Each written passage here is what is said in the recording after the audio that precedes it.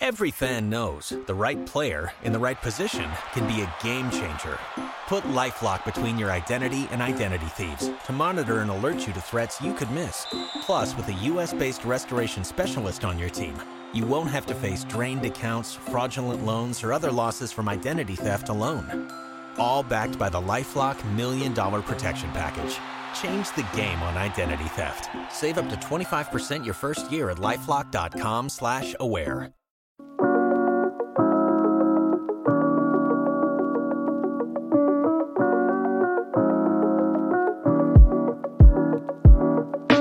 I absolutely love week 3.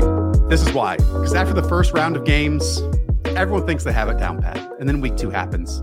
And we know nothing. We all know nothing. So today, we get to take both of those games for every single fantasy relevant player, spin it around the NFL, because Hayden and I have watched every single game of the weekend. He's gone through his spreadsheets, gone through all the stats. We bring up the film on this show as well. Combine the two to once again, Hayden, try to find the answers as best as possible in this lovely game we call fantasy football. Yeah, and this week I've added the regression candidates. We're starting to get enough data to officially call out some regression candidates, but the film, that's what distinguishes this show, the film. The film. And if you enjoy it for any moment, like 65% of you that watched last week are not subscribed to the channel. If you're watching it for 10 minutes, 15 minutes, you must like something. So smash that subscribe button. Give us a thumbs up while you're down there. Again, we're going to go team by team, and we kick it off with the Arizona Cardinals. Hayden Winks, a team who hasn't led in regulation, but is 1-1 thanks to the individual madness that is Kyler Murray. This team is so damn frustrating. There's 2 major concerns I have with this, aside from the offensive line. Just schematically, there's nothing layered. There's no high lows. It's like there's like nothing to read. There's no way to for Kyler to move left and right and get the linebackers and safeties moving across. And there's nothing downfield except go balls down on the sideline to AJ Green, and AJ Green did not have a good game last week. And they're using Marquise Brown like he's DeAndre Hopkins, except he's not DeAndre Hopkins, and he's actually plays closer to Christian Kirk, and we get none of it. So right now, the offense is basically this: Kyler Murray scrambling like a madman, showing off his elite athleticism, and making plays himself. There's nothing structural about this offense that I like at all. It's all screens. It's all BS. There's nothing downfield, and they're just lucky they have Kyler Murray. There's a few things, and that certainly is one. I also feel like we're not even close to what we should know from these Arizona Cardinals, because I don't know if we're going to figure it out until week 6 of the NFL season, and I'll lay out why. One, we are expecting a huge send up for Rondale Moore heading into the season. We're not getting that at all because he's been hurt. Second, they traded for Marquise Brown because Kyler was one, the more vertical passers in the league last year. But when I went back and looked at this, Hayden, Marquise Brown is playing, almost 100% of his snaps as the left wide receiver, almost 100% of his snaps as a left wide receiver. So as soon as he comes back and DeAndre Hopkins into the fold, we're going to have to change everything around once again. I don't think Hollywood is then going to shift over to AJ Green as the right wide receiver. If he's going to take away from anything, I think he's going to be that vertical slot player. So what we know about this team through 2 weeks is not great, because Cliff isn't creating anything nicely for this offense or easily for this offense. And then I think it's also won by game 7. We're going to have to reset exactly what we think of them as well. I think he's going to go to the right. I think he's going to go to the AJ Green spot. Otherwise, they're not going to have Rondale Moore on the field. In the meantime, Marquise Brown is a positive regression candidate. He's the wide receiver 21 in usage. He's been the wide receiver 34 to start the season. Got tackled at the 1, a couple near big plays from him as well. And then Greg Dortch remains in our lives. The routes dropped a little bit, but he's still top 50 in fantasy points. So those are the 2 names at receiver. But really, after watching this first game, and I know you have some clips potentially here, is Zach Ertz. Zach Ertz is the tight end 2 in fantasy usage. He ran a route on 93% of dropbacks. That was way more than it was in week 1 when he was coming back from that injury. And like I said, if there's nothing layered, if there's nothing downfield, they're still throwing passes. And a lot of them are going to Zach Ertz. So I think in the meantime, with Rondale Moore banged up, he's the guy that they feel comfortable just sitting in zone coverage, a couple screens to him because they don't have anything else functional. And I think Zach Ertz, I think I will be ranking him as maybe the tight end 5 in fantasy this week. I think there's a good debate versus him and George Kittle coming off of an injury right now. Dalton Schultz might miss time. I think that Zach Ertz is like very, very, very legit in fantasy right now. He is the tight end 5 in fantasy points per game through 2 contests, 10 catches for 89 yards and a touchdown on 15 targets. It's nothing special. I mean, when he goes against linebackers, he is stressing vertically and sitting in these zones or, having the right to get open. Then if he's facing Jonathan Abram this past weekend or any other defensive backs, he's kind of using his size and body positioning to win in that environment. But here we are. We're seeing some end zone looks. We're seeing some red zone looks.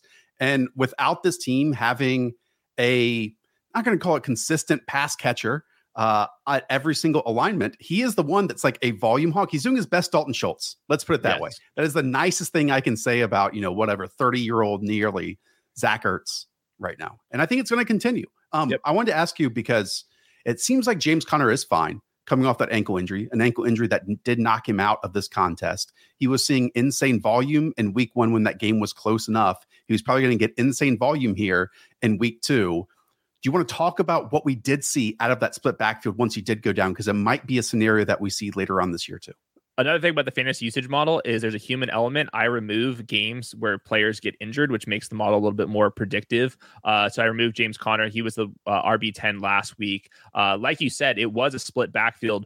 It was Eno Benjamin to start the game, and Eno Benjamin's still kind of the complement. Basically what happened is Darrell Williams comes in there, and Darrell Williams has somewhat of the James Conner role, not to the same extent. He gets the goal line opportunity, but Eno Benjamin, Darrell Williams, they're splitting time. Eno's more of the pass catching back, but this might not matter. There's a chance James Conner comes back for week 3 regardless. Did want to add on Zach Ertz that he's already tied for 3rd in the NFL with 4 targets inside of the 10-yard line, which again, touchdowns matter so much. And if he can keep that up, then he's going to stay fantasy relevant despite being taken after so many, maybe more athletic players. Okay. Cardinals done. Falcons are up next. There's a good start and the bad start. Let's start off with the positivity here because it is Drake London, the rookie wide receiver. We have 2 games of Drake London. The first was 5 for 74. The second was 8 for 86 and a touchdown. That's on 19 targets. The opposite of this is Kyle Pitts, 10 targets, 4 receptions for 38 yards, 19 yards in each contest. We're going to bring up clips for both from multiple phases of the field. But I guess my biggest question for you is why is it working for Drake London, but it hasn't clicked for Kyle Pitts? Well, I will say I went back and watched this, and I think that Kyle Pitts eventually will be fine. He's not going to be Mark Andrews or Travis Kelce. He's not getting into that tier. The reason why is obviously doesn't have the same quarterback play, and also the Falcons are 30th in neutral pass rate. That's not a surprise at all. But Kyle Pitts was out there 91% of the routes. He was isolated in man coverage. He did draw a defensive pass interference way down the field, and you don't really see those type of plays to tight ends. But yes, it has been frustrating. He did get targeted in the red zone. Didn't catch that one either. I just think that Drake London has performed very well in these in-breaking routes. They got him in the screen game late in the game. But right now, this offense is just not passing enough, and that shouldn't be a surprise. We knew what we were signing up for with Kyle Pitts. I don't think he's ever going to have the same volume that someone like Mark Andrews or Travis Kelce has. So can he be efficient and have some spiked weeks? I think that's the difference between him and other tight ends is there's a chance he catches a 45-yard pass down the sideline. You don't get that with any other tight end. Yeah. A few things with that. The barrier for entry for a tight end to be in your lineup and be viable and worthwhile in fantasy is much lower than at wide receiver or running back, right? So we just do need a touchdown. But I think that there is a few conversations to have here. One with usage, like he's spent 40 snaps in line, 38 snaps in the slot, and 38 wide. It's almost that same 33% that we saw last season. However, as you said, he only has that one target lined up on the outside all season long. And it was that long pass interference play, like that needs to happen a bit more where we see, I think, some big plays that are schemed from Arthur Smith because we see it throughout the league. Like we've seen it with, let's say, Justin Jefferson from week 1 this year compared to last year, like matching him up with linebackers and safeties. That's a bit more difficult to do with a tight end than it is with certain wide receivers. I just would love to see more NFL coaching that is out of my range of knowledge. Let's put it this way. For someone that is out of my range of belief for what a tight end can be in Kyle Pitts. Is that too much to ask? I think he's got the usage. It's just the ball hasn't gone to him yet, and I feel like that's going to self-correct. I don't want to over panic. I mean, I will panic that he's not going to be Mark Andrews, but I'm not going to panic anything more than that. Quick running back notes: Tyler Algier comes in and basically takes the Damian Williams role, who's on injured reserve. Cordero Patterson will not be a bell cow. He looked good in space again, did have a drop. He's not going to be an every down player. He's probably going to only play like 55, 60% of the snaps. I don't think Tyler Algier is a difference maker. I think CPAT still looks pretty good on his chances, but I think ultimately CPAT is going to end up being more like the running back 2-3 borderline. Right now, he's the running back 15 in usage after being top 5 last week. Yeah, I thought Tyler Algier looked very pedestrian. Who knows if his snaps increase? I think CPAT looks better than pedestrian. CPAT still looks explosive, but we know at the running back position, it's all about opportunity. And at least to me, something would have to happen to Cordero Patterson in order for Tyler Algier to be relevant to us on a weekly basis. We did spend a lot of time on Kyle Pitts. I did want to bring up this snap right here, because I think this kind of outlines the difference of why maybe Drake London is getting home and Kyle Pitts isn't. See, they're stacked on the same side here, right? Kyle Pitts is the one that pushes off the defensive back attention. And then Drake London is the one who was able to run the shorter pattern. And we've actually seen this a bit more often here too. Like if you rewind and watch some of these clips, Kyle Pitts is the one that is running more downfield routes, and Drake London is running the easier, efficient routes. And I think that this is just a factor. This is a factor through 2 weeks. That is what, less than 1/8 of the entire season. I just hope that sometimes this happens to Kyle Pitts. But he's been opening up lanes for Drake London. There's no question about that. He is being used like a wide receiver on, I would say, half of the drop backs out there. This will self-correct. I'm not too concerned either way. Drake London does look very good. Amazing. He's already up to the wide receiver 17 in the fantasy usage model. He's a wide receiver 20 already. He can win underneath, crossing routes. What is he bad at? Screens. He's good at everything. We'll note that during his time at USC, he saw a good amount of slot snaps. He's not doing that at the NFL level. It's 93 snaps out wide versus just 11 in the slot. And he's been awesome, man. They just don't use a slot receiver. They use a fullback. They use multiple tight ends. They're just like not a slot receiver. So yeah. Baltimore Ravens. While so much focus has been on the Miami Dolphins offense, I thought there was a lot of positivity to say about the Baltimore Ravens offense as well, but not running the ball. From our guy T-Strack, and we don't even have to hit on this, of the 29 rushes from the backfield, 10 of them have either gained 0 yards or lost yardage. Like, they even got Justice Hill opportunities, and they probably didn't want to go into the season getting Justice Hill opportunities. And there's been some murmurs of like, hey, once J.K. Dobbins in there, let's have some optimism. It's a significant injury, and I don't know if we can expect any optimism about this backfield at all. They need Ronnie Stanley back. It was their short yardage, their inability to pick up short yardage in the fourth quarter on these runs cost them the game. That was the difference. But I think big picture, they're not even trying to run the ball. And we saw this last year as well. Look at the neutral pass rate for the damn also for the damn Bucks. But the Ravens, I mean, they're 4th in neutral pass rate after 2 weeks. You know, that's the big difference. And I think we have some clips of Rashad Bateman. Bateman looks like an absolute savage out there. I will say he's one of the biggest negative regression candidates in the league, but the fact that they're passing this much and that he looks this good is definitely bullish for him. I think he's probably going to be more of like an inconsistent wide receiver 3, but he just has some wiggle and definitely some speed against man coverage. Yeah. Week 2, 7 targets, 4 receptions, 108 yards, and a touchdown. I actually wanted to rewind back to this first snap because so much of the narrative heading into this contest was what the Dolphins did last season in terms of zero blitz and getting in Lamar's face and him just panicking. Well, from really the first snap in this contest, they send their corner. Lamar reads it.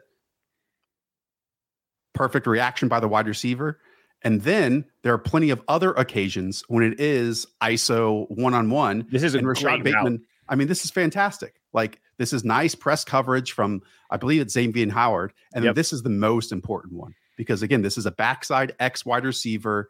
And then boom, right off, slant, instant separation. And we have not seen this type of speed from Rashad Bateman yet in the NFL because he's had no opportunities for it. And this was hilarious to me. His next target, look at the difference in cushion that Xavier Howard gives Rashad Bateman. And so he's able to run the sticks, win after the catch, and get another first down. Like this is exactly what we wanted to see from the evolution of Justice player, because we knew Mark Andrews has always been good. We didn't see enough opportunities from Rashad Bateman last year, but this is the most we've ever seen, and it was beautiful. Also, it was just kind of a narrative breaker for Lamar Jackson against the blitz. Obviously, he really struggled against the blitz last year, and they blitzed and played a lot of man coverage behind him this week, and Lamar was very effective with it. I just want to throw out Mark Andrews. We all know he's an elite tight end, but like just how elite he could be this year. He's averaging 35.5 more air yards per game than even the second tight end in the league. And if that neutral pass rate holds up, good luck. Mark Andrews, he left a couple plays on the field here, but he's also one of the best tight ends in the league. If he's getting that type of usage, I think that there's a chance that he's the tight end 1 overall. And I think that he can really separate from everyone not named Travis Kelce, like by like a wide margin. Would it help us if this running game sucks all season long? Yeah, for fantasy. Nobody listening to our show drafted J.K. Dobbins, I hope. No, not at all. Okay. Ravens down. Buffalo Bills are up. Their backfield is a mess. We have seen Devin Singletary emerge as the lead back, but we've already seen Devin Singletary emerge as the lead back last year, and it didn't really give us weekly ceiling outputs. It was weekly floor outputs. Maybe most importantly, there were two things that caught my eye. One, Dawson Knox ran more routes and had 4 first half targets on Monday Night Football. But we didn't see another 4 targets for them because they haven't really needed a pedal to the floor game yet, you know? And so I don't know if we've seen a 4 quarters output for the Buffalo Bills offense yet.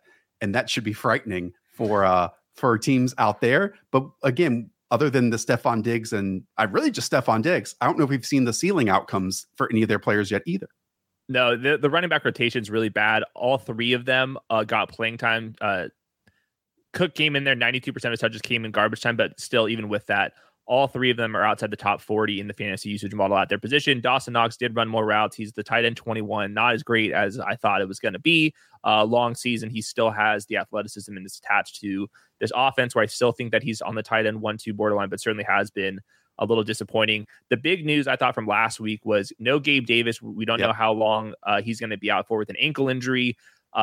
In comes Jake Kumerow, who is kind of like Gabe Davis without the playmaking skills of Gabe Davis, but he has the size profile. Isaiah McKenzie, sadly, and Jamison Crowder still split their snaps inside the slot. They didn't get a real usage bump. It was just basically Jake Kumerow out there blocking, and he's just not going to get the targets that Gabe Davis would. So in the meantime, Steph Diggs is going to go absolutely nuts. I think he's averaging like 12 fantasy points over expected, according to my model. Yeah, pretty good. I mean, it was like that one little downturn that we got last year with him being like the wide receiver 8 last season. And then now we're back to full on elite status for Stephon Diggs. It was hilarious to me to see in man coverage, Jake Kumerow, who's been on 7 different teams, roasting Caleb Farley, who's a first round corner just a couple years ago.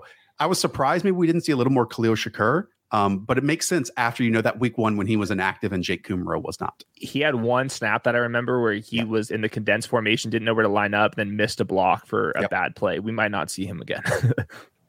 Carolina Panthers are up next. This might be the least interesting team in the NFL. Like I said in the instant reaction show, Hayden, I'm terrified of DJ Moore's ceiling in this offense because Baker Mayfield is not good. Now, maybe all the peripheral pieces that you can outline are interesting in the fact that Ben McAdoo wants to run with pace and he wants to throw the football. It's just seemingly not good. This is just a bad situation, and it was not an elevated bump that many were hoping for DJ Moore in association with Baker Mayfield. Well, what's crazy is they're 8th in neutral pass rate, and they were still running with good pace to start the season. Still, they're 30th in actual offensive plays because they actually can't move the ball. Even if you're trying to work with pace and pass rate and all that stuff, if you're not moving the ball, it doesn't really matter that much. DJ Moore started the season with 7 and 7.5 expected half PPR points. He's currently the wide receiver 59 in usage. Robbie Anderson's the wide receiver 51 in usage. They're just probably going to be trading off big weeks. You're hoping DJ Moore separates from Robbie Anderson, but for now, it just all comes down to, could Baker Mayfield actually elevate this offense to any capacity? Meanwhile, Christian McCaffrey, 91% snaps. That is positive. He has not been getting the damn ball. I don't know why they're not getting him the rock more. Probably it's that plays metric where they're 30th in plays. That's what's holding him back. But at least he's out there. So I think that there will be better days for Christian McCaffrey. I still think that he has like elite running back potential. By the way, there are no elite running backs right now. Like the top scoring for running backs, it's Nick Chubb, and there's like nobody like going crazy usage or any of it. It's crazy. On Sunday, Matt Rule said that the team did not need to change anything at their wide receiver position. And then on Monday in his press conference, he said that they wanted to change things at the wide receiver position and give Laviska Shenault a shot. The dude just has no clue what he's doing. If you go back and read anything over the last 2 years of really last year when he switched over from Joe Brady, he said he wanted to run the football more. And then now, obviously, they're trying to pass the football more often. And Matt Rule came out and said, because the best teams do that. He's just lost. Yeah. He's purely lost. Okay.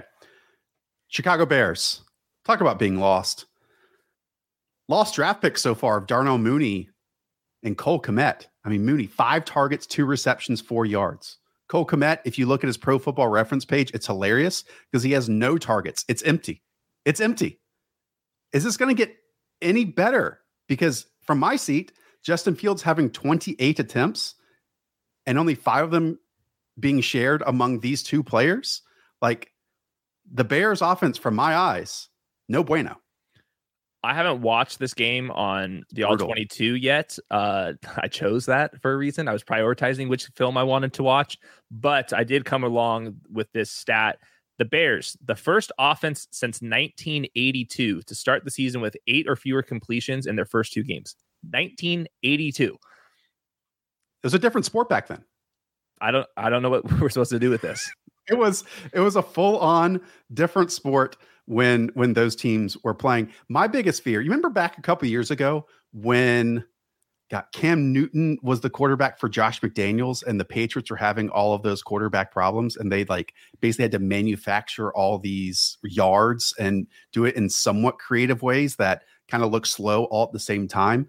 Luke Getsy's already pulling things like that out of his ass in week 2, like flea flickers, moving pockets. Like I just don't see anything where an identity where you can hang your hat on this type of offense moving forward because it's not being built around anything interesting other than David Montgomery and Khalil Herbert running the football. That's it.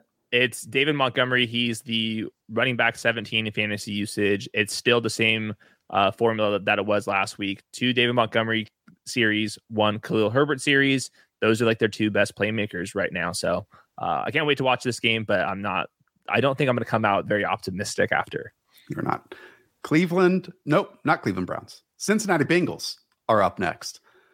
Talking about not knowing what's going on.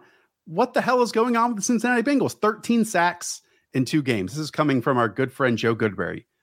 Per PFF, Burrow has been pressured 31% of the time on his dropbacks this season. That's only 17th out of 33 quarterbacks, but he's been sacked on 38% of those pressures. That's the worst in the league. Again, when we go back and watch him, he's double clutching. You're also seeing blown assignments up front.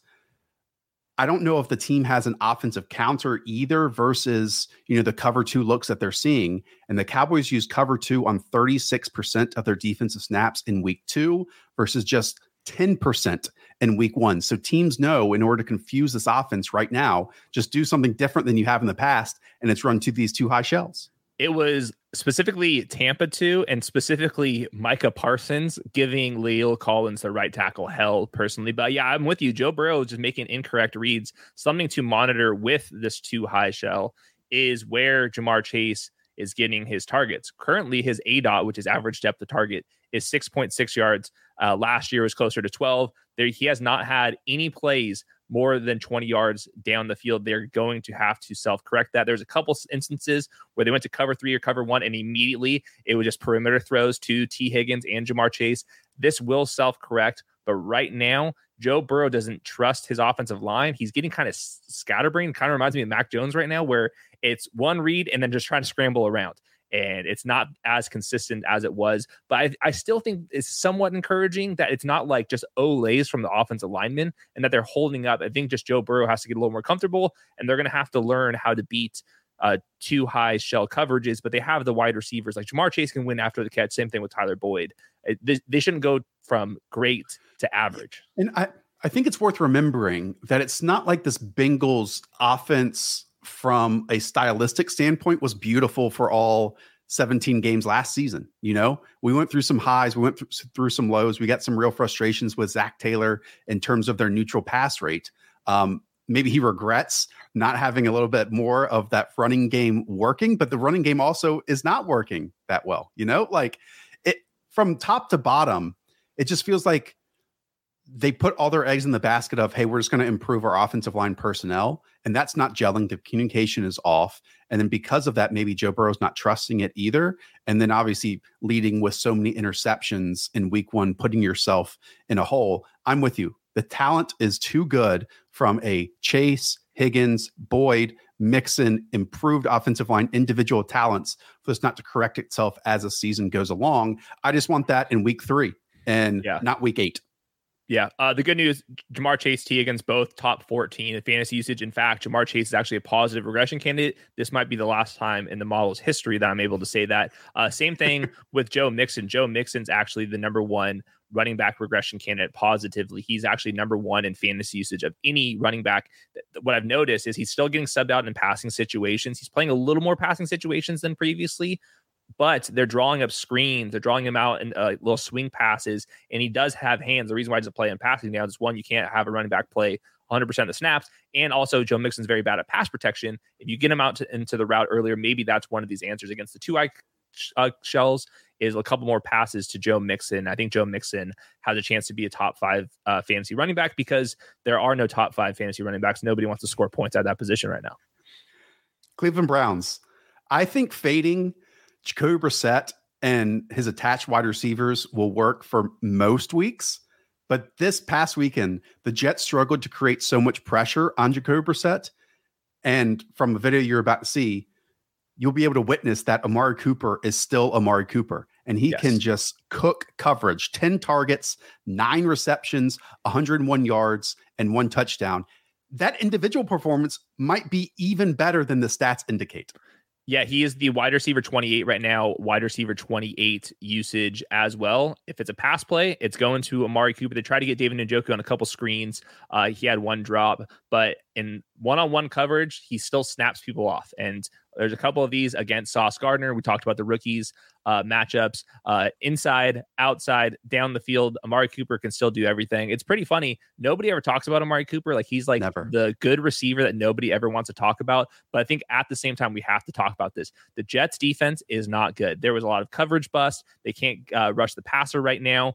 Amari Cooper was running wide open on multiple occasions. And then my other note here was Jacoby Brissett made a couple more plays than I was expecting Jacoby Brissett to make. There was a couple where he was stepping into the pocket and then still hitting his wide receivers in space. But I think we don't like to talk about Amari Cooper because he's like old and like it's the Browns and all that stuff, and he's not fun to stack with. But I think that he's going to be a wide receiver 3 this year. It won't be consistent, but there will be more weeks when the Browns are trailing, and that will lead into Amari Cooper. He also had a lot of air yards in week 1, came down with a bunch of pass interference or holding penalties too. So, I mean, the usage as like a downfield player is absolutely there. Just is a little bit concerning. They play on, I think, Thursday Night Football this week as well against the Pittsburgh Steelers.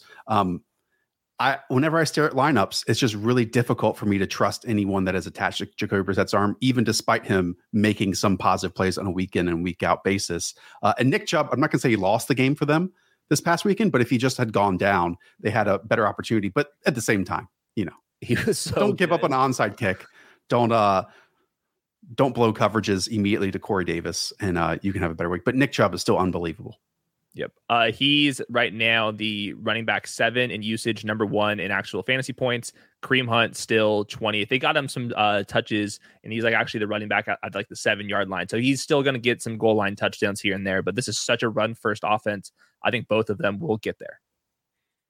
Dallas Cowboys. Okay, so this past weekend, CeeDee Lamb did get to 7 catches for 75 yards, but Noah Brown is already at 68 yards in week 1 and 91 yards in a touchdown in week 2. He's the wide receiver 19 overall in fantasy points per game at the moment. So far, 50 snaps in the slot, 62 out wide. Noah Brown, legit good. And this is why he's keeping a rookie in Jalen Tolbert off the field, but he's even exceeding those expectations, Hayden.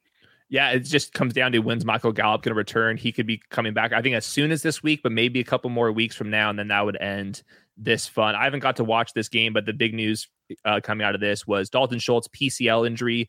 He was obviously going to be a check down king for them. He could miss a couple weeks here, and that would just open up CeeDee Lamb, target CeeDee Lamb. The biggest positive regression candidate. My model does not know that Cooper Rush is playing quarterback instead of Dak Prescott, but CeeDee Lamb still the wide receiver 18. He had 37% target share. I think he's a wide receiver 3, even with Cooper Rush. I think a lot of times when we see random players like this on perceived ends of rosters, even though Noah Brown was going to start in 2 wide receiver sets until Michael Gallup got back, you can outline it at times and say like, hey, this guy's not talented or this was a fluke. I don't know if this Noah Brown stuff is a fluke, man. Like he's running these inside breaking routes really nicely. Again, he's being lined up in multiple different alignments. And if Cooper Rush plays like he did last weekend, he can keep him relevant. I'm not saying, go out there and stick him in as a flex option this week, even though injuries are hitting around there. But there hasn't been a mark where I'm like, this is just a fad. This is not a trend. While Noah Brown is out there, I think Noah Brown's earning targets, if I'm allowed to use that term. 10 push-ups for you. Okay, Dallas Cowboys down. Let's go on over to the dysfunctional Denver Broncos. Let's start in the backfield because this is going to be a conversation we have every single week on this, your favorite show, the Stats versus Film. 60-40? Is that the right way of putting this? Like, did we learn anything more about the red zone or passing situations? Obviously, both were used less in passing situations than they were in week 1. Javonte ran more routes. He was actually out there for 63% of the dropbacks. Meanwhile, Melvin Gordon, 23%. I think it's like 60-30. Boone gets in there for a couple snaps. But Javonte right now is the running back 3 in fantasy usage. Is actually a positive regression candidate because of some of those goal line carries not being converted out there. There's a chance that he is just the guy. This offense, to me, is pretty dysfunctional, but it's dysfunctional in ways that it's just giving the ball to the fantasy assets that we like, Javonte Williams specifically, and then Courtland Sutton, who we'll get to next. But right now, I think this is a redraft win. I would take a 60-40 split if you were telling me where you were getting Javonte Williams, and there's a chance it goes a little bit higher than that. I thought both of them ran pretty well. They just had some costly fumbles. But other than that, I think they're both running well, at least. To outline that, the Broncos have taken 25 offensive penalties so far this season. That's the most in the league. No other team has more than 18. This is according to Graham Barfield as well. 6 times this offense has entered the red zone and they've exited with 0 touchdowns.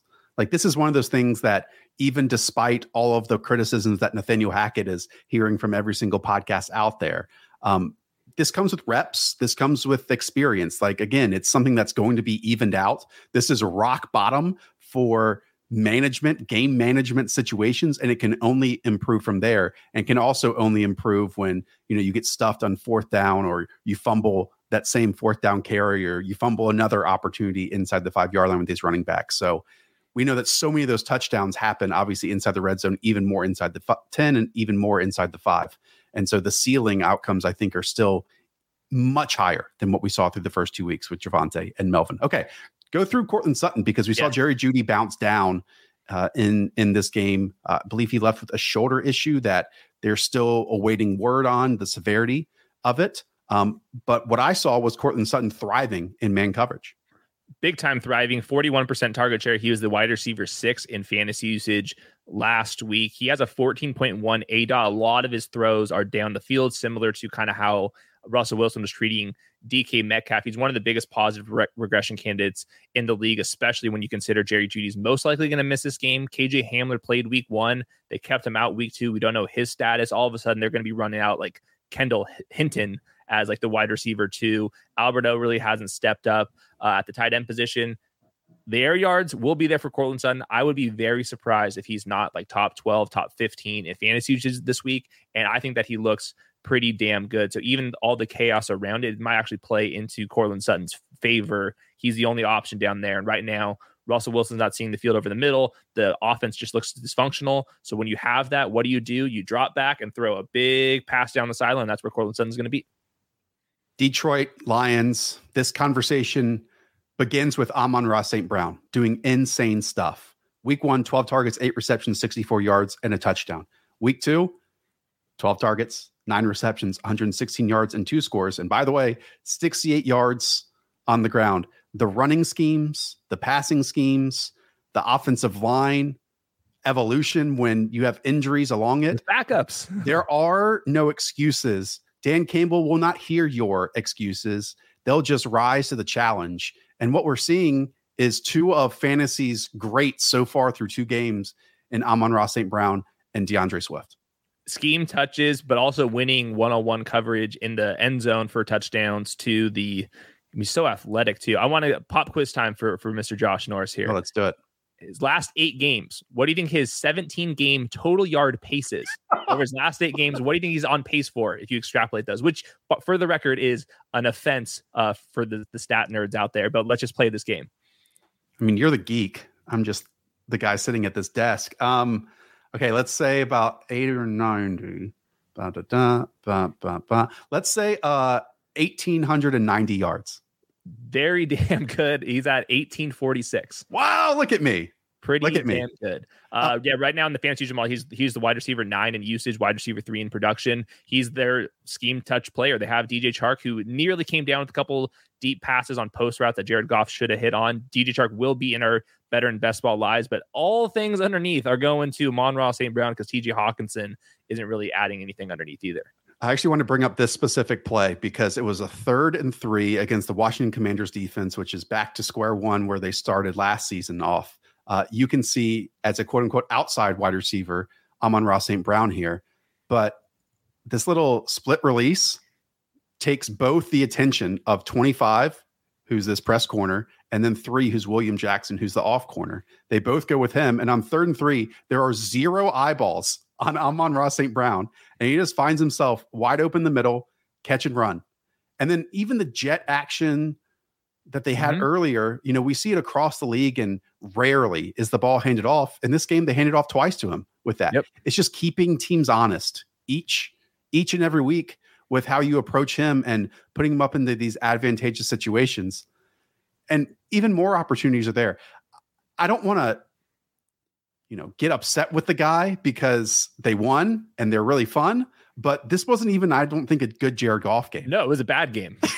Yes, he missed a lot of throws. He missed a lot of throws. That Amon-Ra touchdown was an awesome throw. I almost put it on my Twitter, but I'm with you. He missed a lot of throws over the middle. He left DJ Chark hanging on multiple occasions. I am with you. But your note, though, the offensive line is still holding up inside. And like DeAndre Swift had a couple of cutbacks for big gains. Jamal Williams, I know we got to talk about the running back situation here. Jamal Williams is still getting subbed in at the goal line. That's why he's the running back 14 in the fantasy usage model. He's only running around on 16% of dropbacks. That's DeAndre Swift's role. DeAndre Swift, this is crazy. He's actually the 2nd biggest negative regression candidate. He looks great, which explains that. But RB3 in half PPR points per game. He's actually the RB29 in actual usage. He's obviously playing through that ankle injury. The usage will come up as well. But he looks great. Everything on space. He's just so athletic. Yeah. I saw some absurd number that his yards before contact is just astronomical in comparison to any back over the last 5 years. And if you can do that with your offensive line that is not even back to full health, he can thrive in those situations, as we outlined. Now, people love air yards. You're going to hear and see a bunch of these models. DJ Chark is inches away from multiple big plays over these last 2 weeks. Like, Jared, hit this throw. Come on, buddy. Like, this is a wide open concept that Dan Campbell and Johnson, created here. That's like a deep over route. Let's hit this, I'm not saying, and he's out there, a ton of snaps.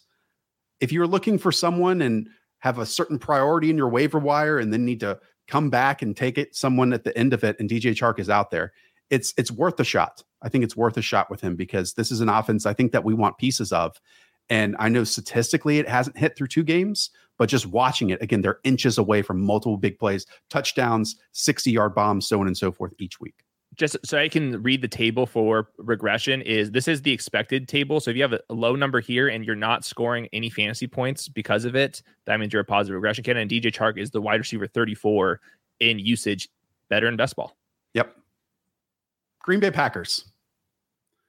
So week 1, Aaron Jones had 13 snaps, not in the backfield. Week 2, Aaron Jones had 13 snaps, not in the backfield. However, the usage and him getting the touches, Hayden, were drastically different. I think a major part of this was Allen Lazard returning, because then that pushes the other wide receiver usage in different ways. Because to me, we talked and used the term window dressing for Aaron Jones in week 1, which is absolutely true. He was the one working across the formation, and AJ didn't get the ball in the backfield.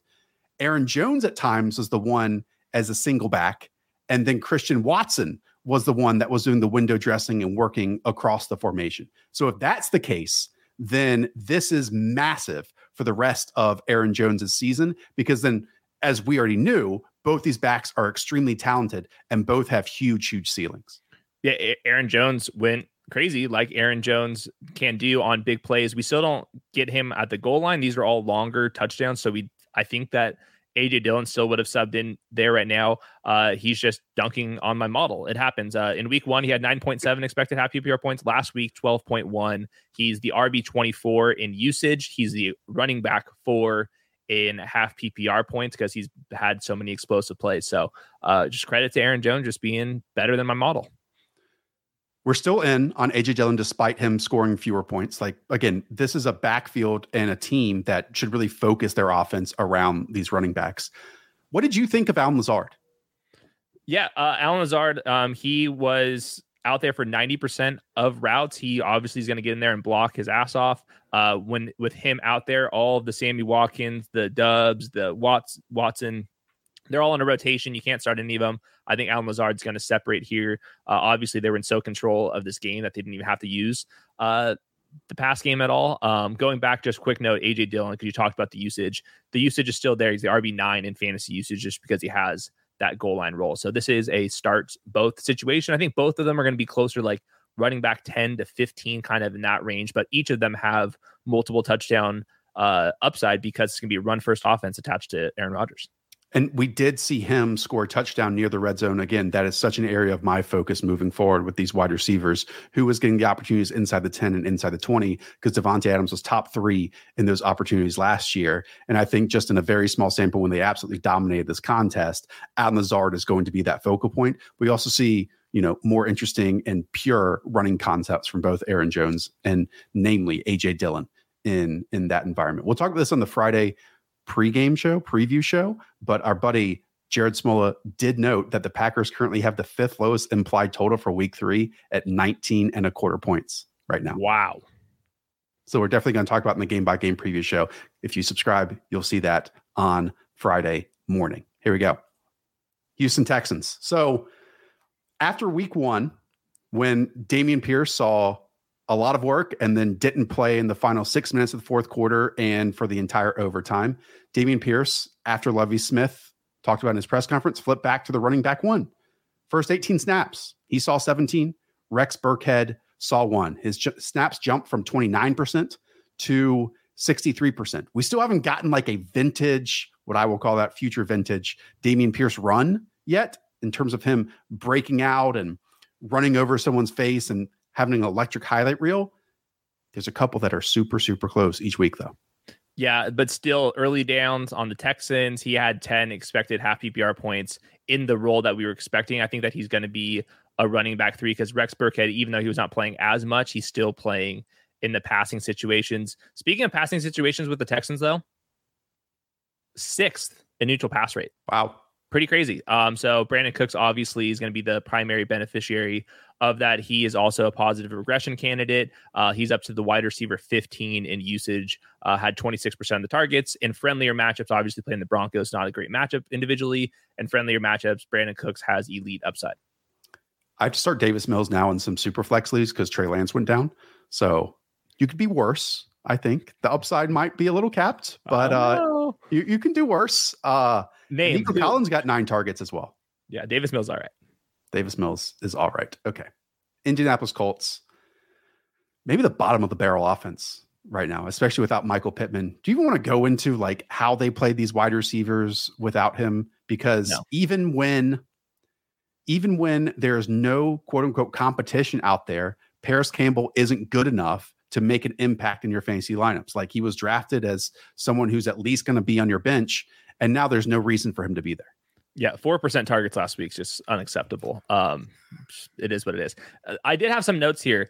The Jaguars front seven is pretty nasty, and they gave Matt Ryan hell. I thought that it was interesting that Nyheim Hines gets like 3 schemed passes immediately, slot snaps out there on third downs, and then that kind of just goes away, and the offense just had nothing. There's a couple of plays where Matt Ryan just like was trying to loft balls into too high coverage and just was hanging out there for too long. They just don't have any playmakers. We said that it's a top heavy skill core, and they're injured right now. So we'll see if Michael Pittman comes back as a midweek quad injury. We don't know the severity of it. Sounds kind of bad.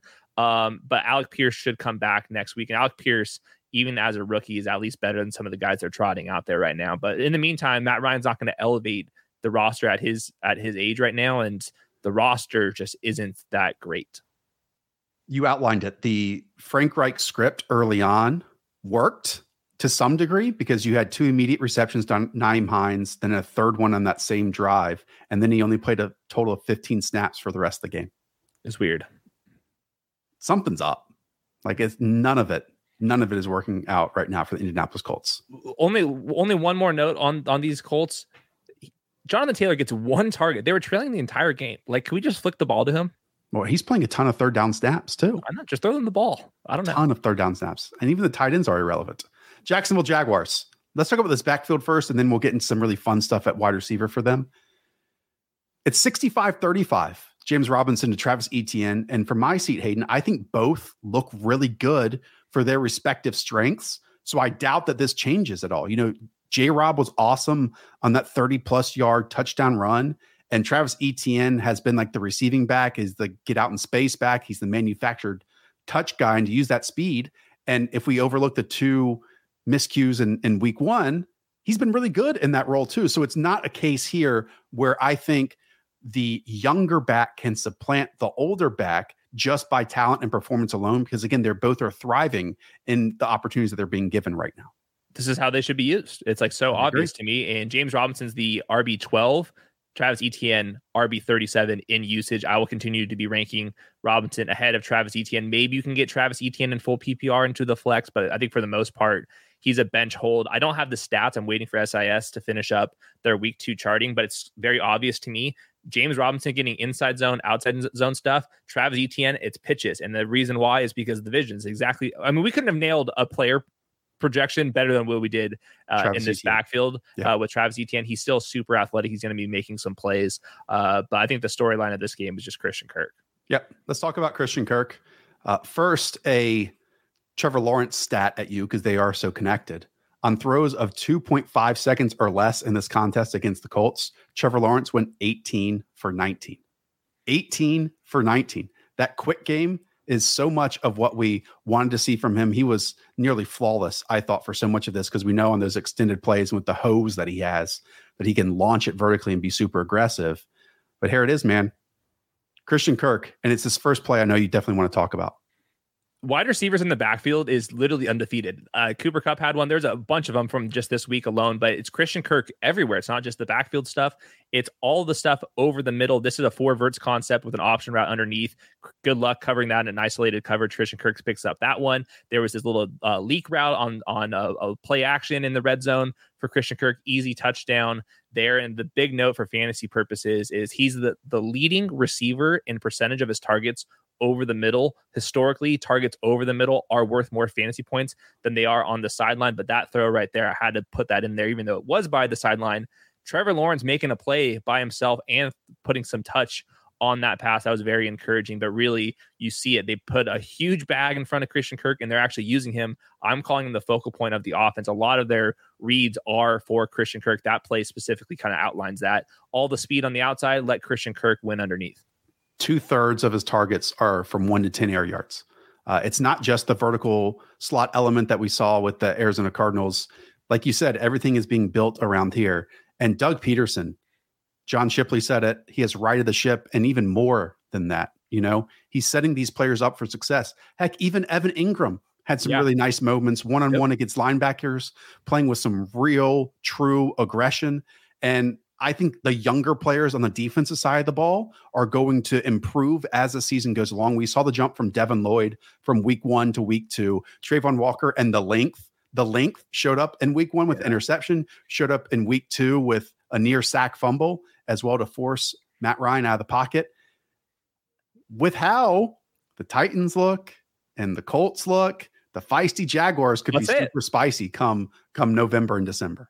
The Underdog Football Show is predicting the Jaguars to win the AFC South. Let's do it. I'm there. Why not? Let's have some fun with it. Josh Allen also off the edge, so damn fast. It's a great compliment. Trayvon Walker and Josh Allen.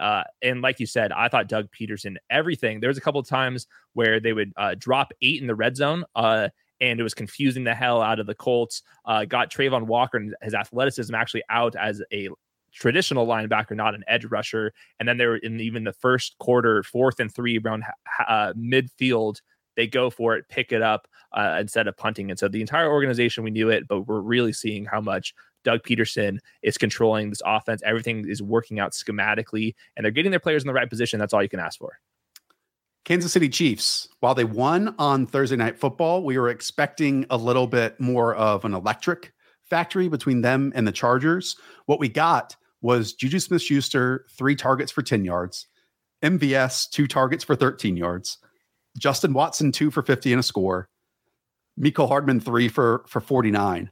Is there anything you can impart on these people that drafted Juju super highly, MVS as a mid-round pick that we said he should be, other than, Hayden, they are playing Indianapolis Colts this weekend, and you get Patrick Mahomes' history against Gus Bradley, which means fireworks. That means specifically MVS, if it's going to be cover 1 and cover 3, which we should expect. But yeah, with the Juju stuff, I don't know. It's so hard that we're dealing with like 2 weeks of noise here. But Mecole Hardman, wide receiver 42, Juju 55, MVS 56 in usage. There's a little bit of a rotation. They're playing about 80% of the snaps, Juju and MVS, and then Mecole Hardman plays like 60%. Watson gets in there for a little bit. Sky Moore barely plays at all. It's a rotation. They kind of warned us with it. So I wonder if there's going to be a better and best ball type of team because they're even getting their tight ends, multiple running backs involved. But I think Juju and MVS will be all right. I want to save it for the preview show, but you couldn't get more drastic defensively going from the Chargers and Brandon Staley to what he's going to face this week with Gus Bradley.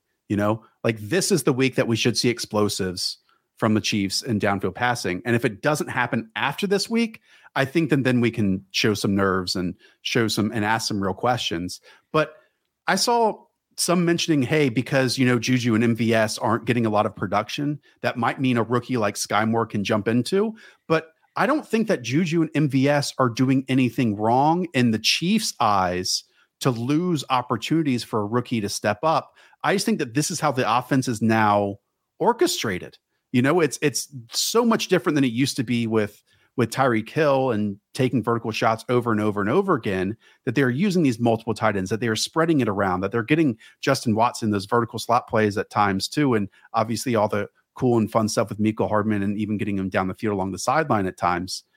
This isn't a case to me where, Juju's production is not there, MVS's production is not there. So Andy Reid's going to say, that means we need to play Sky Moore 100% of the snaps. Does that make sense to you? Sky Moore's a special teamer right now. He's a 2nd round draft pick. He was like the wide receiver 13 in the class. I think that we should temper expectations. I think he eventually is going to steal some snaps from Mecole Hardman, but I'm not sure he's going to go out there in like 2 wide receiver sets. That's what I'm saying. A pretty big ass. So Sky Moore, like in deep leagues, keep him on your bench. But I think for the most part, MVS and Juju are too paid. I don't think they've done anything too wrong on tape yet. Even Travis Kelce's rotating. He's playing 79% of snaps. Even Travis Kelce, it's just a different type of change. Offense. Yes. Different offense. Can we say anything about the running back spot? I felt like some details are important here, some context with CEH, because he was pretty much dominating early on, and Jarrett came in and saw some of those passing down rolls and did catch a touchdown in the red zone. There's this one video that was passed around where CEH got his knee stepped on. He was on the sideline with the running back group. Who knows if he was going to return? And then he did return later on and had a nice long run. again, I think this is back to, while he's not a punishing run over your face runner, like Clyde Edwards-Helaire is doing everything that is being asked of him. And if the blocking remains this good, then Clyde Edwards-Helaire is on like that running back 2 flex territory for me. I want to give him a little more credit than that. Yeah. He's hard to tackle. Like he's not a bowling ball. He's a bowling ball, and he's hard to bring down, and he's making the most of it behind a really good offensive line. There's just no fancy, I'm trying to think of, because we like to highlight fancy here, and we're going to get to that. There's no flair to it. Yeah. It's just like in a 5-8 package, I'm going to run in a straight line exactly where I'm going to. Yeah, he's not going to keep up this pace. Those big plays just aren't going to be sustainable, but he is the goal line back attached to Patrick Mahomes. Jerick McKinnon's still playing the passing downs. Isaiah Pacheco's not going to get in there very much except for garbage time. I think CH is like a boom bust RB2-3. I'm not going to get carried away, even though he has been dominating right now as like the running back 6 in points. I'm going to be ranking him as like the running back 20-ish every single week, and unless he gets the third down opportunities. Las Vegas Raiders. So I know that this was a down week for Davante Adams, especially in comparison to week 1, but here's my context for Davante Adams. He already has 5 red zone targets. Darren Waller has 3, and Hunter Renfrow has 2. And that was after Hunter Renfrow tied for the 5th most in the NFL last season.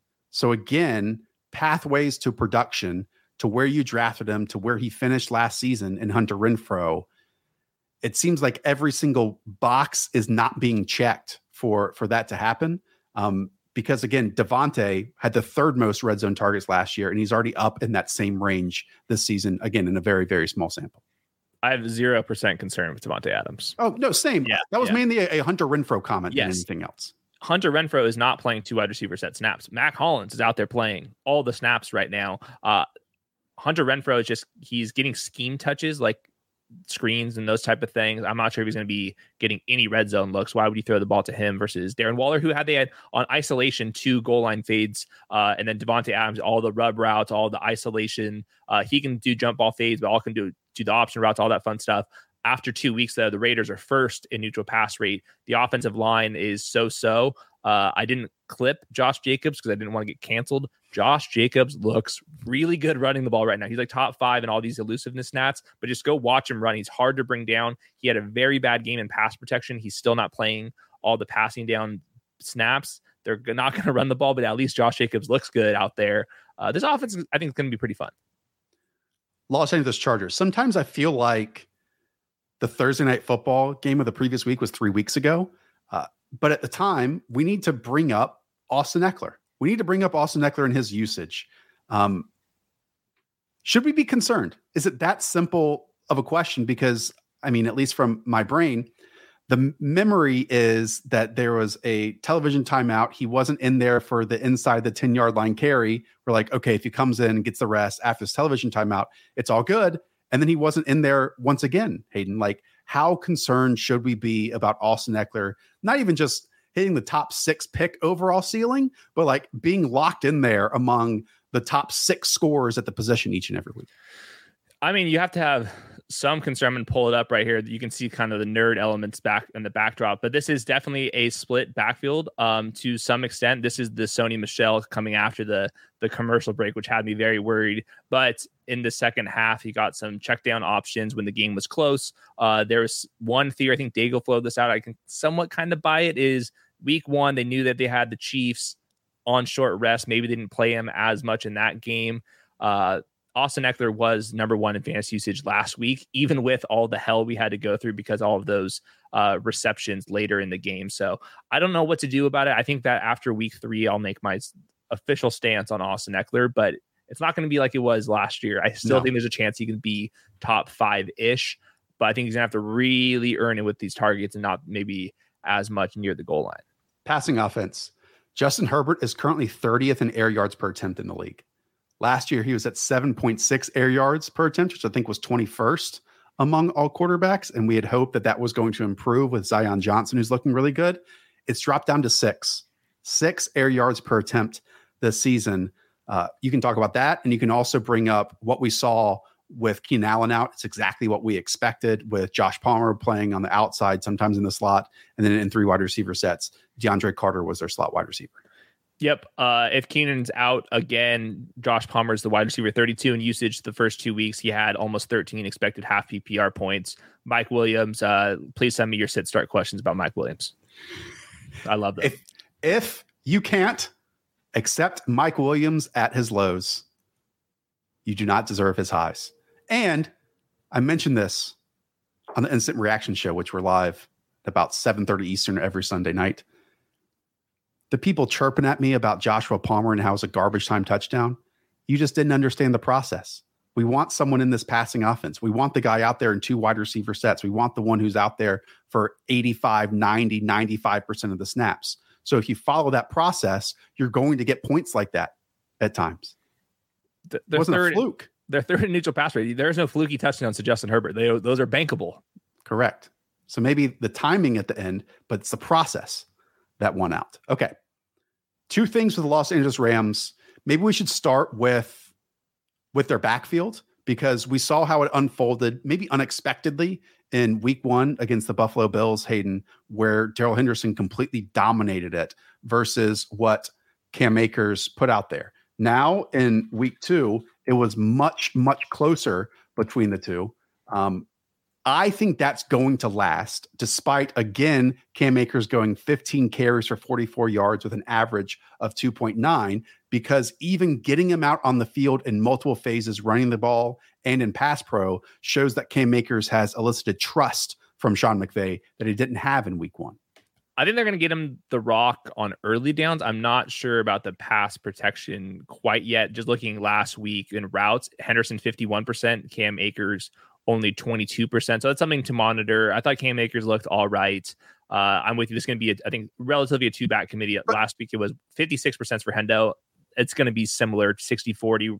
They'll probably flip-flop. And that was my point. It's not that, like, hey, Cam Akers is good. Mm-hmm. It's more that we're not going to see the 80-20 or the 90-10 that we saw in week 1 that we have seen from Sean McVay's past. You know, it's going to be closer to what McVay wants, that he's been saying all offseason, no matter what Cam Akers, I think, yards per carry is right now or this past week, because we already just saw it. It's going to be 55-45 or 60-40, and you're going to get a mixed bag there. And if you're going to start anyone, obviously it's Darrell Henderson versus Cam Akers. Yeah, they'll be pretty close in my rankings. I haven't fully dissected that yet. Okay, let's go to Allen Robinson, because there was a big conversation here last week. The question was asked, is he washed? We came down with the conclusion that no, that it was a lot of pressure by the Buffalo Bills that wouldn't allow Matthew Stafford to get to his backside. And he was really struggling with timing in zone coverage.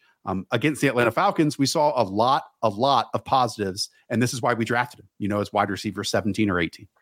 I'm not sure we're going to get that level of production, but that was a cover 3 on the first drive, and they got him a target goal line fade. This is press man coverage right here and roast him. I'm with you. I don't think that he is washed athletically. I think all of that is as usual. He's just trying to get acclimated to this offense, and that could take some time. I thought Matthew Stafford looked much better this week than he did the week before. They're going to have to work through this offensive line issues that they had, but I think Allen Robinson's probably going to be an inconsistent wide receiver 3, probably not the consistent wide receiver 2 we were hoping for, just because Cooper Kupp is obviously the clear first read. But this week was much better.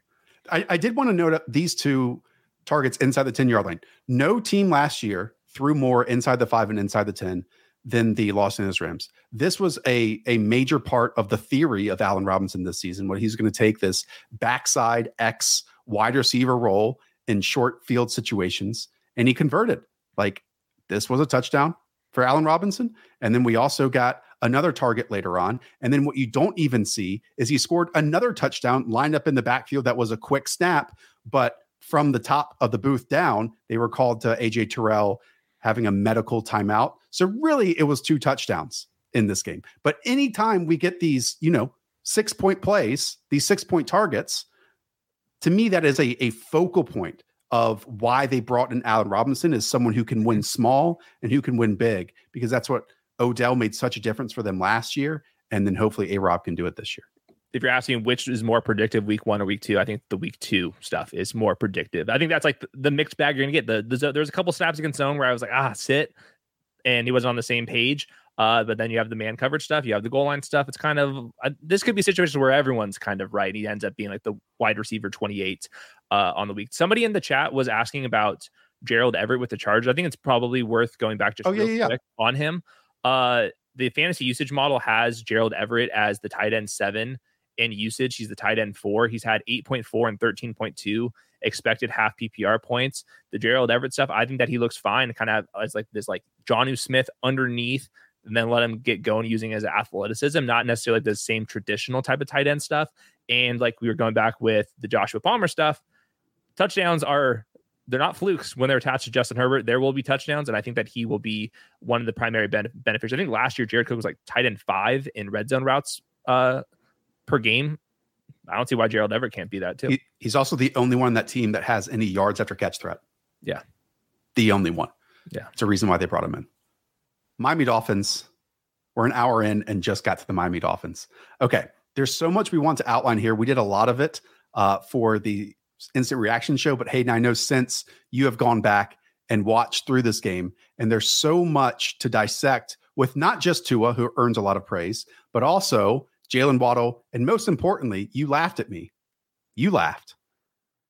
But Mike McDaniel, setting this team up for success, there's a lot to love. Lots to love. The first thing is the Dolphins are currently 5th in neutral pass rate, which is way, way, way more than I was expecting. But I think it was just, there was a couple things looking at the tape. The anticipation was awesome for Tua this week. And there was a couple throws that were absolute dimes. That first one was a dime. This one, what I liked is, could you pause it real quick? Oh, of course. The formation and personnel usage that the Dolphins are doing right now is awesome. This is empty. There's a fullback on the field. There's a running back at the top of the field. They have Jalen Waddle over the middle. The bottom of the screen, watch after there's the yards after catch. This is a fullback blocking 40 yards downfield. And this is just, you're in 21 personnel and then you go empty. And then you spread them out, and then you have all the speed on the field. This is how you're creating the explosive. So I thought Mike McDaniel had an awesome day, and just using their backs in different ways. That's Tyreek Hill in the backfield. They look at the RPO. They have the linebackers looking at Tyreek Hill, and then all of a sudden it's a Tyreek Hill screen at the top here. Just so much stuff going on. This is 2 running backs, one running the clear out and then running a little leak behind them for a first down. This is a bunch of just weird stuff that they got going on. This is a fullback. Watch, he's going to go to the right and then come back to the left wide open. Like, you just don't see this design with fullbacks, multiple running backs on the field just to open up the middle of the field. So credit to Tua. This was the best throw of the game by far. Wide open, not really. So Mike Gesicki just over the middle against Tampa 2 in the red zone. So I thought everybody played well. Tyreek, Jalen Waddle, obviously the coaching. It was a great game. There was some coverage bust, but I think there's a lot to take away here. Just the Dolphins being very aggressive and very unique in their pass game. Maybe one of the most unique offenses in the NFL already. Tua already has set a career high for a single season of 5 touchdowns of 10+ air yards, or through 2 games of the season. Last year, he attempted just 29 passes of 20+ yards in 13 games. That was 30th in the NFL through 2 games. He's already attempted 10 of those 20+ yard passes. That's tied for the 7th most in the league right now. And he's completed 60% of them. Like, again, it's all clicking for him. And that's not even talking about the intermediate area where they might be thriving the most. You know, yeah. What I loved in week 1 was that they got everyone up to speed immediately, and namely Tyreek Hill, right? They were doing a bunch of motions, getting him at full speed and then giving him the ball somewhat near the line of scrimmage. But man, this route, you see it with tight ends so much, where it's just like a little hesitation to the outside. It's an out and up from a really condensed split. So that means you're getting Jalen Waddle up against Patrick Queen, a linebacker. Like, you're seeing some of the best concepts from Kyle Shanahan, from Mike McDaniel, but he's already putting his wrinkle on it. And then I'm so glad you highlighted Alec Ingold. There was way too much to talk about on Sunday night, but he made like 3 or 4 plays down the field, which are insane. He's like, baby, use check. Yeah. You know? Yeah.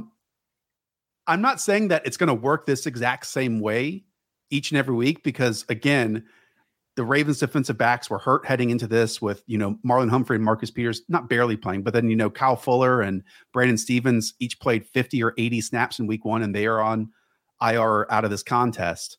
But what I can say is that Mike McDaniel is going to scheme them up each week in a different way. And they're going to be one of the first teams that I pop on Game Pass every single Monday. Have to. Yep. Because I just want to see the different wrinkles that he's throwing out there each week because it's exciting. Yeah, really is. They're not even using their running backs very often at all. You can't start either Raheem Mostert or Chase Edmonds at this point. They're kind of a committee. It's kind of hard to figure out.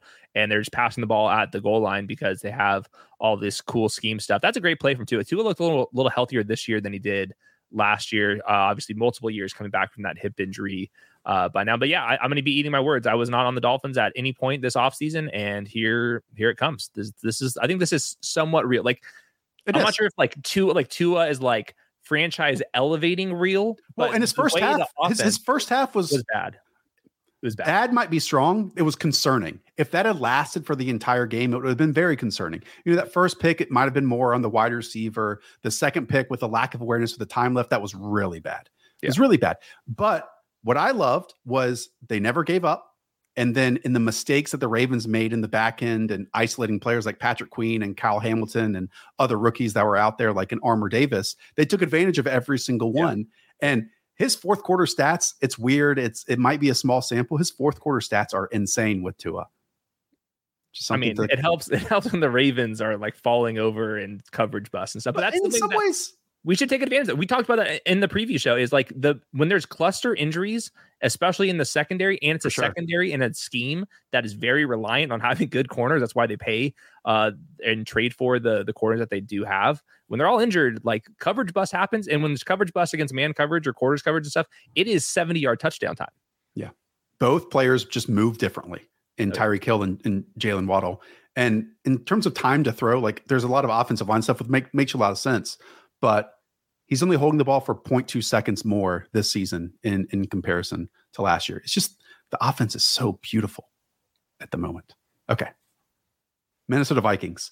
I don't have a lot to say here about the Vikings. Like, this was simply awful football. There's going to be a statement that I might regret a little bit later on, but is this why? And it's not necessarily his fault. Justin Jefferson isn't quite Cooper Kupp in fantasy, where you're attached to Kirk Cousins and not Matthew Stafford, because what we saw from Cooper Kupp is he didn't catch his first pass until like 4 minutes left in the first half, then went on a 7-minute stretch of 79 yards and 7 catches, versus here, Justin Jefferson, when your team just gets demolished, you can kind of be phased out more so than you were in week 1.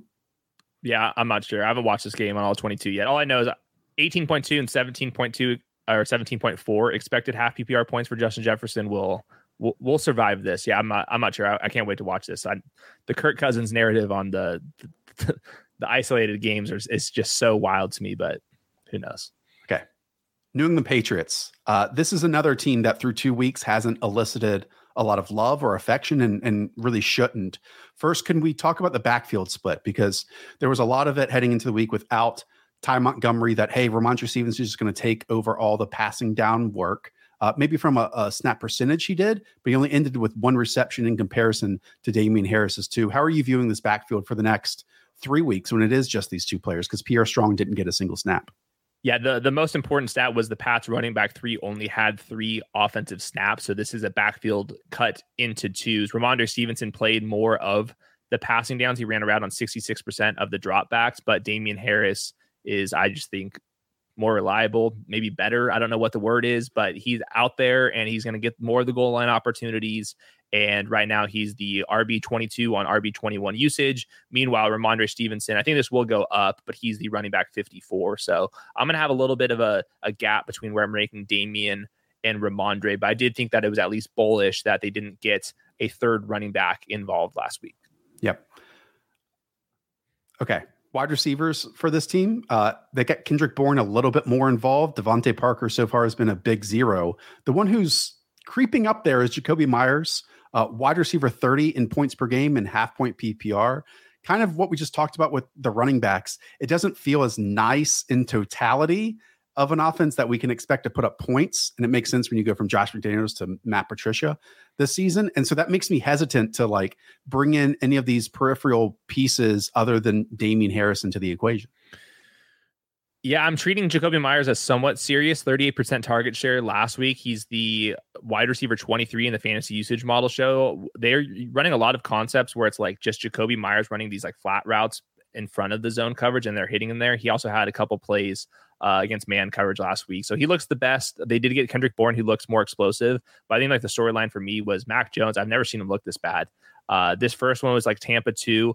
I thought there was a left tackle issue on this one. And he just throws it up for an interception. But this was like a pre-snap, just didn't get the right alignment and has to throw the ball away.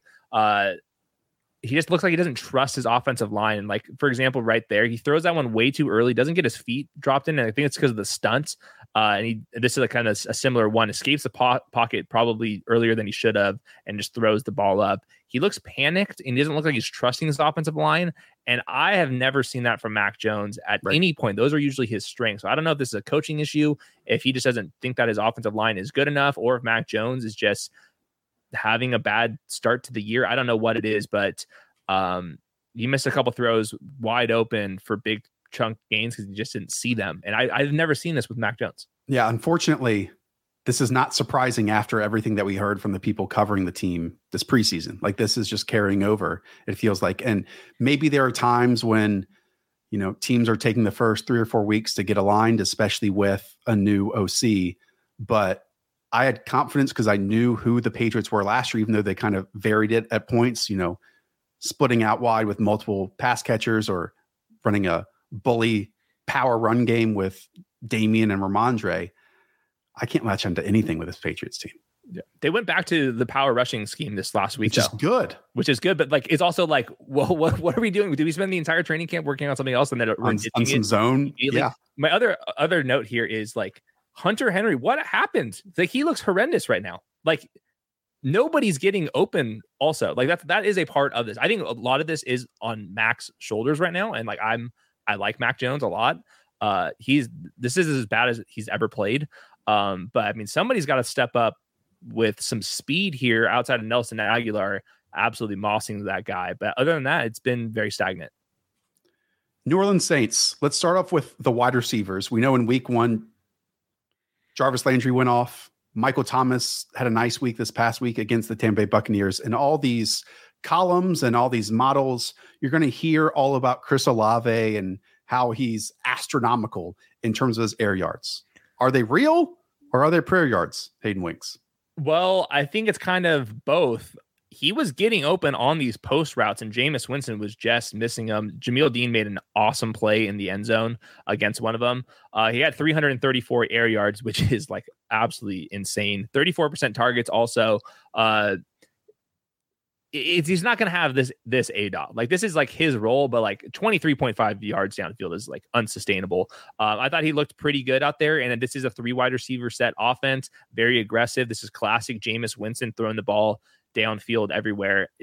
All of them went incomplete. There's a couple of defensive pass interferences along the way. They're looking for the consistency underneath. And I think Michael Thomas eventually will get there. Yeah, I know. He was really close. This is what you're getting. Plays. You know, sometimes air yards do just equal air yards when Jameis Winston is your quarterback. Yeah. You know, especially when it's 3 wide receivers out there.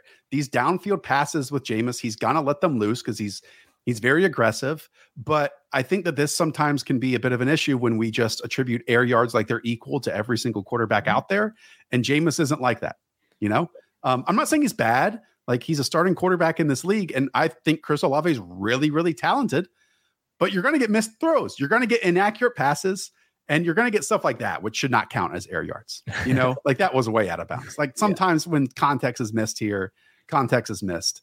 And it felt like a lot of this was also with like 4 minutes left when they were down 20-3. Yeah. You know, like, let's just throw deep and see what happens. So again, I'm not criticizing Chris Olave, the individual talent. I just think, as weird as this sounds, not to relate it back to earlier in the show, DJ Chark has been like inches away from some plays. These were yards away from Jameis Winston. But the opportunity from that regard was there. Yeah. That's why we play best ball too. We don't have to worry about this. You see the air yards and you know 1 week this is really going to hit for me. The next week it might not. The Saints are averaging over 400 air yards. The Bears, for example, are averaging 141 right now. So like, this offense is just, it's back to classic Jameis. What we saw from the running backs too, if Alvin Kamara misses, Mark Ingram, like you said, I think he has some bounce still in his step. And then Tony Jones was out there in passing roles with like Washington sprinkling in moments. I don't have much to say about the New York Giants. Hayden, this team is 2-0. Kadarius Toney played more in week 2, but did less with his opportunity. He dropped some manufactured touches. The offensive pieces around Saquon Barkley are almost meaningless, and Richie James is like their most consistent pass catcher at the moment. How did this happen? I mean, how do you go into the season with Richie James and David Sills? Right now, it's Sterling Shepard and David Sills on the outside. They both ran over 90% of routes, and then Richie James is their slot only player. Only ran a route on 60% of dropbacks, but he is very involved. All of them are outside the top 45 in fantasy usage. You can't play any of these guys, and we're just hoping that Saquon Barkley goes crazy. And Daniel Jones has not changed. Like, he's still making the exact same mistakes, but in the end of the games, he's making like 1 or 2 plays where it works and they win the game. Yeah. You know? So he's if Jameis is Jameis, DJ is DJ. A lot of the, and Baker's Baker, a lot of the time we're just right. Like, you know, very, very rarely do these quarterbacks actually change. I want to play a game with you. Oh. Kenny Golladay. Will he be on the roster in week 18? Oh, in week 18? Probably not. Is he going to make the entire season? Probably not. I mean, they're still going to owe him all that money, but it does not. What about Kadarius Toney? I think Toney will be. Yes. I did want to say with Saquon, like, we outlined the tackles and how they were great. In week 1, he had that massive, like, 68-yard run. I think he had another 38-yard run as well. I think there are going to be weeks because the Giants being bad and Daniel Jones being bad and the wide receivers not having to keep necessarily defenses honest, play in and play out, that he's going to have to live off on some weeks some of those big plays. He has it back in his system because he's back to being Saquon, but it's not as easy for him as it is some other backs throughout the league. Yeah, the Giants aren't very good. I will say 24th in neutral pass rate through 2 weeks. So this is not like a copy paste Bills offense for sure. I think there's going to be some weeks where Saquon catches like 10 passes where the defense is getting obliterated and like they can't throw the ball to Richie James like enough already. And they're like Saquon's going to catch a bunch of passes. So if you're doing redraft like right now, I think you'd be a top 5 pick. Saquon. Yeah. Or just outside of it. You can go play best ball right now. Best Ball Resurrection. It's up in the lobby. It's week 6 through 17. Week 6 through 17. Go and do it. It's fun. $500,000 in prizes. That's amazing. We're not joking around. I did really well in Best Ball Resurrection in our employee drafts last year because the ADPs are all out of whack. All out of whack. Okay. There's a lot to talk about with the New York Jets. Let's start with the rookie wide receiver in Garrett Wilson. He jumped from 56% of routes in week 1 to 79% of routes in week 2. He already has 22 targets to his name. That's huge. At least from a route standpoint, a snap standpoint, he surpassed Braxton Berrios this past weekend, who came into this game with a heel injury. Hayden, I think one way I can improve as someone that does this is we want to nail week 1 so much that I don't say I lose focus of the rest of the season, because we loved Garrett Wilson. Like, his talent and how he wins in isolation was fantastic. But this happened quickly, you know? And if he keeps this up, he's definitely going to be out there in 3 wide receiver sets. But it's probably notable that he necessarily hasn't surpassed Corey Davis in 2 wide receiver sets either. 78% of routes last week. Massive improvement. That gets him onto the flex radar. He's literally the number 1 in wide receiver usage. Because even though the routes aren't there, he's just getting peppered with targets. I thought that he looked pretty good. Got him the rock in multiple ways. Definitely has like yards after the catch, athleticism, and just very nasty just with his movements in general. The Jets, their wide receiver unit combined, are number 1 in fantasy usage. 49.4 expected half PPR points, which is complete outlier stuff. I feel very confident that Joe Flacco is good for all of them over Zach Wilson. We'll see when the quarterback switch happens, but goal line fades on top of his yards after the catch ability. I think that we should be taking this pretty serious. I think like this Garrett Wilson conversation quickly turns into Elijah Moore conversation. Could this Jets offense handle 2 wide receivers? With Joe Flacco, yes. Yeah. With Zach Wilson? I don't know. Good question. Yeah. So we'll see. I think that Corey Davis is underrated in general. Elijah Moore, we know, is very good, and Garrett Wilson looks very good too. So it all comes down to the offensive line and the quarterback play. But I thought this offense looked relatively functional. I thought all the concepts were sound in general. And I thought Joe Flacco made a couple of nice throws downfield, really. Not to give up your trade secrets, but the reason why he's number one in overall fantasy usage is because he has more targets inside of the 10-yard line than any other wide receiver or tight end has in the red zone. Let me repeat that. More targets inside the 10-yard line at 8 or 7 than any other wide receiver, tight end, pass catcher has inside of the entire red zone, 10 yards further out. Yeah. That's insane stuff. Yeah, that really is. And it feels like they are at least Joe Flacco has eyes for him in that area of the field. I want to replay all these highlights again, and I want the chat, people watching this afterwards, to just notice all the different alignments, all the different routes that they asked Garrett Wilson to play from. Like it's everything. And it's because he has that mold, you know, he is the line you up one-on-one, and I'm going to win with separation and this exaggerated movement and create it by myself. I have, you know, the awareness, the body movement to get my feet down before I go out of bounds as well, if the pass is there. I also have the short area quickness to win after the catch if you want me to. You can line me up in the slot if you want me to. You can put me up in backside and boom, 5 yards, 3 yards of separation on 2 movements. This is the type of rookie wide receiver who changes fantasy drafts. Now, in fantasy leagues, do I want to be attached to Joe Flacco in order to do that? No, but would I rather do that than Zach Wilson? Probably. Yes, not probably. Yes. I'm telling everyone, yes, Joe Flacco is going to be more consistent. But at the same time, we did get bad Joe Flacco in week 1, and we got good Joe Flacco in week 2. Because I think the main difference is it was the Ravens in week 1, right? The Ravens still got there though. Right. The Ravens have more pass rushers than just the Browns, who ended up this game with just Myles Garrett, and that was it. And so you can kind of work through that. But I'm with you. Like, I know I just outlined so much of what his game and how they're using him. It's just short, it's intermediate, it's deep, it's outside, it's inside, it's red zone, it's goal line, it's all of it. This is for real, is basically the easy way of putting this. Browns defense, I mean, what's going on here? Like, it's never easy. They have too much talent to be this bad. That's all I'll say. I agree. I definitely agree. And it's just Myles Garrett up front. Like, no one else is generating anything, any pass rush. Clowney, by the way, the way that Clowney, I think he got banged up on the play. Joe Flacco outround Clowney. Like, I was stunned to see it.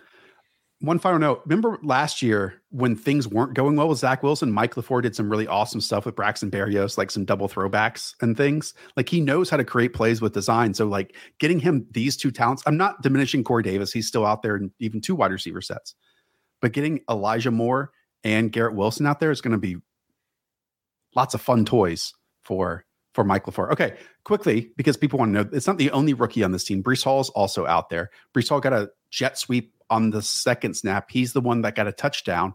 But if you dig a little bit deeper, Michael Carter is still by far and away this team's lead running back. And then you add on Ty Johnson this past weekend too.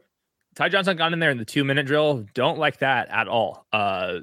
That's bad for both Carter and Breece Hall. Michael Carter, 60% snaps. Breece Hall, 29%. I think Breece Hall will be a post-bye rookie bump candidate. You're really playing with fire if you think that you're going to be starting him. And the flex is just going to require a bunch of checkdowns because Michael Carter is just good. I posted a play to Twitter. Just he's so damn elusive. I agree. I totally agree with that. So is this maybe a situation that we talked about earlier, Hayden? Can it be similar to James Robinson and Travis Etienne, where Michael Carter is a James Robinson and Breece Hall is a Travis Etienne? Or could we see a real flippening happen later on? Or is it too early for us to know? I think both situations could flip. I think Breece Hall and Travis Etienne could like be the number one in their offense, but it's not an easy task. I think Michael Carter and James Robinson are good at what they're asked to do. Interesting. I don't want to revisit it, but I don't think there is a way for Travis Etienne to supplant James Robinson for the role that they have them assigned. Okay. Philadelphia Eagles. Holy crap, Jalen Hurts. Before we get there, I did love the usage from Devontae Smith this week in comparison to week 1. I talked about it because we had an awesome viewer who reached out and said, hey man, this is Zach Berm, and maybe even Bo Wolf said it, that like, this is a squeaky wheel narrative. Devontae Smith was not just attached to the sideline. Devontae Smith was getting shorter routes to the left side and also over the middle of the field. Yeah, it was better usage for him, some more in-breaking routes, some easier stuff. The fantasy user model still don't love it. I don't think he got anything near the end zone or anything downfield. But I think like the big storyline for me was Jalen Hurts. Like we knew that Jalen Hurts could do all of the fun stuff at quarterback and what makes him such an elite fantasy quarterback. What we saw last week was throws over the middle, and they weren't just a bunch of nonsense throws over the middle. There's one RPO included in here, but just waiting for it, manipulating these second level defenders with his eyes, and then throwing the ball with accuracy. Much easier to do that when you have AJ Brown, but lots of throws over the middle, creating space like you would expect Jalen Hurts to do. But if Jalen Hurts is going to throw on time over the middle, this is a Super Bowl contending team. They have the trenches. They have the secondary play. Darius Slay was amazing last night. They have the wide receivers. Jalen Hurts can do all the trickeration stuff. If he can throw the ball on time over the middle and read defenses, it is a very, very, very legit team. And he did it on like 10 different throws last night.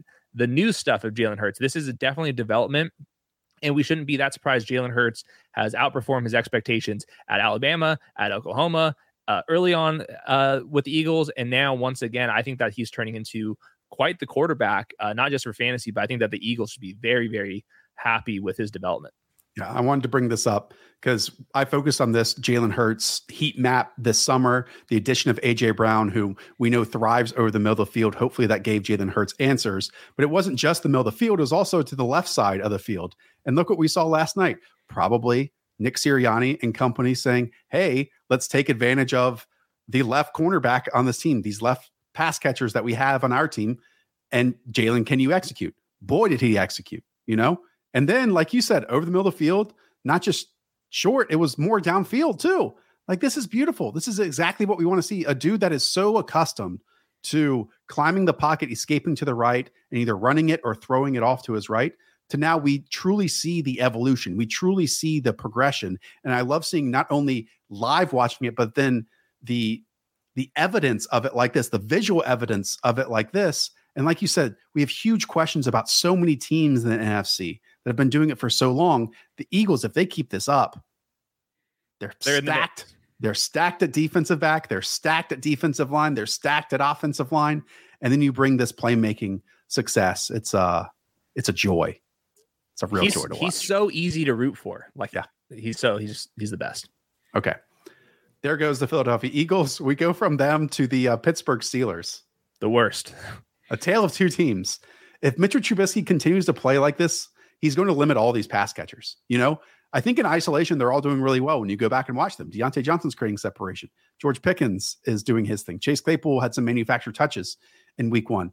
But his passing chart, Mitchell Trubisky, it's all literally to the sideline because he knows if he throws it there, it's either going to be an incomplete or something that's batted down and go over their head. You know, like he's basically adding a defender on the field for how often he's attached to these sideline throws. It's brutal watching Mitch in this offense right now. Yeah, they need to bench him.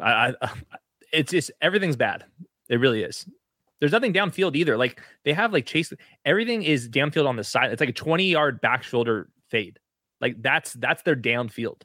You know, it's like the same. It's like very similar offense, except instead of Big Ben just falling over, it's like Trubisky just like designed rolling out to his left and throwing the ball underneath. It's like the same. It's the same stuff. Yeah. You know, so we need somebody that can read the field and throw. It has to be Pickett. Take chances over the middle and stuff. It's got to be Kenny Pickett. Enough already. I said that about the wide receivers. Where the targets don't actually matter for them, which is weird to say. But I think the barrier for entry for tight end, as we keep saying, is so much lower that Pat Freiermuth 100% should be locked into your starting lineup because the red zone, the inside the 10-yard stuff is exactly the process and the formula that we want from tight ends. He's the tight end 6 in the usage model, tight end 5 in points. He created separation on that little slant in the end zone. He's just very good at the game. Love it. San Francisco 49ers. Your season has changed, you know? Trey Lance ran the ball 3 times before that awful ankle injury that he suffered. But now what we have is Jimmy Garoppolo returning to an offense that he did not practice with for the majority of training camp. What stood out to me, Hayden, is that once he did come back into it, he attempted 5 passes outside the numbers and 10 plus yards down the field. I guess my question is, will it last? Right? Because there's so many things that we thought this team was going to be different this year, but they've already reverted back to that. And the first one is the quarterback. So my question to you, do you think it is going to get back condensed to the middle of the field? Or do you think, because it was so much of an emphasis with Trey Lance, that we could see these bigger plays outside the numbers, like we saw to Ray-Ray McCloud and Ross Dwelley and Brandon Ayuk in this game? I think that it could last. I mean, we've seen like Derek Carr take a step when he was had a little pressure behind him to step up. And I think like the narrative that you and Brett Coleman had on that one podcast is that Brandon Ayuk has developed. He's taking the game more serious, and all of that development stuff is all down the field. There's a couple of defensive pass interferences to Brandon Ayuk on the perimeter. I don't see why Jimmy G can't throw the ball out there. It's not going to be as pretty, but he's a functional quarterback. I thought he played great last week. So I think this is an uptick for everybody. Deebo Samuel looked great as well. They're going to use him all over the place. But I think that if Brandon Ayuk is taking the development that you had predicted, I don't see why he can't throw the ball downfield a little bit more this year than last year, because last year, if Brandon Ayuk wasn't on the field, they don't really have a deep threat. Right. Deebo Samuel can do it, but Deebo Samuel is going to run all the in-breaking stuff and the schemed up stuff. So I think that they're going to be good. I think the 49ers are also in that NFC contender list. So it's not just the quarterback that has reverted back to where we left this team last year. It's also like where Brandon Ayuk in the final 10 games of last year possibly got home was because Deebo Samuel so many backfield snaps. And now with this backfield, it's no Elijah Mitchell for the moment. Now Ty Davis Price is going to miss an extended period of time because of his high ankle sprain. We know what Jeff Wilson brings to the table. I actually thought looked decent last week, but we're going to see more and more and more Deebo Samuel into the backfield, which gives him manufactured touches, which gives him red zone and end zone opportunities. But again, I think that unleashes Brandon Ayuk as like the pure number one wide receiver pass catcher too. Deebo is a positive regression candidate per my model. Didn't think I would ever be able to say that. Him and Jamar Chase in one show. Yeah. You remember, because I said that there were negative regression candidates coming into the season. So the model was right then, and now it's going to self-correct again. Wow. Yeah, like the Jordan Mason stuff, I understand getting him on waiver wires now because he was trusted to be on this roster, but he didn't see a single touch last week, right? Like once Ty Davis Price got hurt, which was later in the game because he handled 10 plus touches and was going to be a part of this offense. It still was stuck to Jeff Wilson and Deebo Samuel. Like Deebo's still the team's best outside runner. Like, oh, yeah. If they get someone between the tackles and the blocking is still a mess in the interior of this 49ers offensive line, Deebo creating big plays on the edge, even though his 8 out is like 2 yards. It's like one flat. That's wild. I'm still very intrigued. I know all of my pitch for Brandon Ayuk this summer was based on Trey Lance. I'm still intrigued with it happening because, again, it did in the final 10 games of last year when he averaged the same number of points as Tyreek Hill and Mike Evans. Jeff Wilson, 15.7 expected half PPR points last week, despite rotating in with Deebo Samuel. The 49ers are dead last in neutral run rate or neutral pass rate. It's like all run first. Interesting. Do you think some of that is because of week one? Like, I know I keep bringing that up, but I firmly believe like that team could not do exactly what they wanted to in week one. And I think that that's going to impact them, until we have a larger sample size from them. But that's just maybe me. No, it's good. That's math right there. That's context. That's your statistician now. Okay. I think we've covered both. Hopefully we get George Kittle back at some point because I think this week. The tight end position in fantasy football surely needs a savior. Okay. But that's not going to be great for Deebo and Ayuk, sadly. Seattle Seahawks. No one in this backfield is worth it when they all play in this manner, not just the offense in totality when it doesn't put up a bunch of points, but like when Rashad Penny gets 70% of the early down work and then 30% goes to Kenneth Walker. And then still the passing game work goes to Travis Homer and the passing back work goes to DJ Dallas. If you catch my drift, like it's just a mess totally for this running back spot that you can't play any of them at the moment. Yeah. Homer led the backfield with 22 snaps. So it's not great. Am I wrong in still being intrigued by DK Metcalf and Tyler Lockett? Like DK had an awesome catch taken away. He's getting involved. His ADOT is lower. Hopefully that means efficiency is better. And then Tyler Lockett crossed 100 yards this past weekend and he's still getting it. And like, that was all of that usage, all of those air yards, all those opportunities were when this team was really bad and Geno didn't have a great week. you know? I haven't watched the game on film yet, but I did go back just to see the sample size getting slightly bigger with Geno Smith, and in games with Geno Smith going back to last year, Tyler Lockett has 42 targets, DK Metcalf has 33, and then also for DK Metcalf, his ADOT with Russ last year was 13.4 yards downfield. That's classic DK Metcalf. With Geno Smith, it's at 7.8. I don't necessarily think that's a bad thing. They might be using DK Metcalf in different ways as he's developing in his career, but Geno Smith traditionally is a quick hitting check down artist. So we're probably not going to have as much big play ability with DK Metcalf, except when he's creating it himself. Right now, both of them are like Tyler Lockett's the wide receiver 41, DK Metcalf wide receiver 52 in fantasy usage. That is in the game against two decent defenses, and one game they won. So I think those will be better, but I think they're going to be pretty inconsistent. Okay. Let's go to the Tampa Bay Buccaneers. Statement time. I don't think there's anything wrong with Tom Brady. Yes. I know this team's not putting up a lot of points. I know that he was the quarterback 3 last season, but I think that is all due to the peripheral pieces right now for the Tampa Bay Buccaneers that they aren't getting to where we wanted them to be. It's also that he's thrown 25 fewer passes this year through 2 games than he did last year through 2 games. So I guess my question to you, Hayden, is it offensive line injury luck that has crashed for this team now that they are playing it safe? Or is it your other theory that Todd Bowles has an impact on this team, even though obviously Byron Leftwich is the coordinator this year and was the coordinator last year?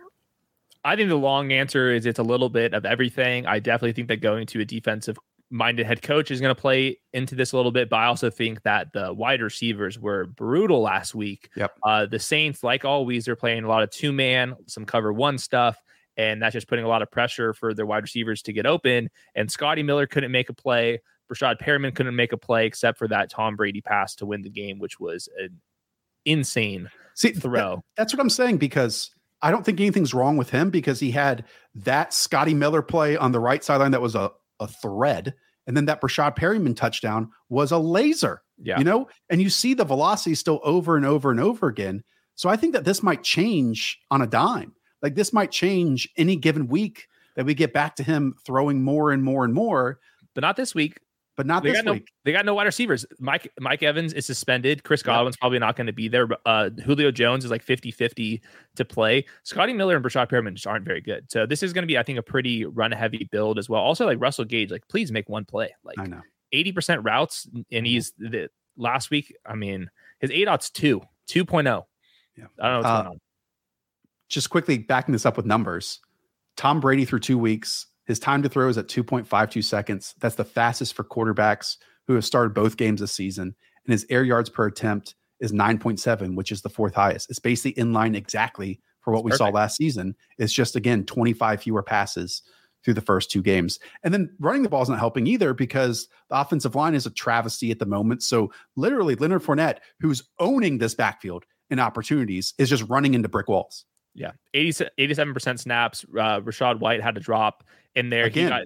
And he's if it's going to be a run heavy offense, Rachaad White's a space back. He's not like going to be running up the middle. All these duo runs, a classic Buck stuff, is very Leonard Fournette focused. Fournette is one of the biggest positive regression candidates in the league. I think he can catch like 7-8 passes in one of these games too if they ever are like trailing.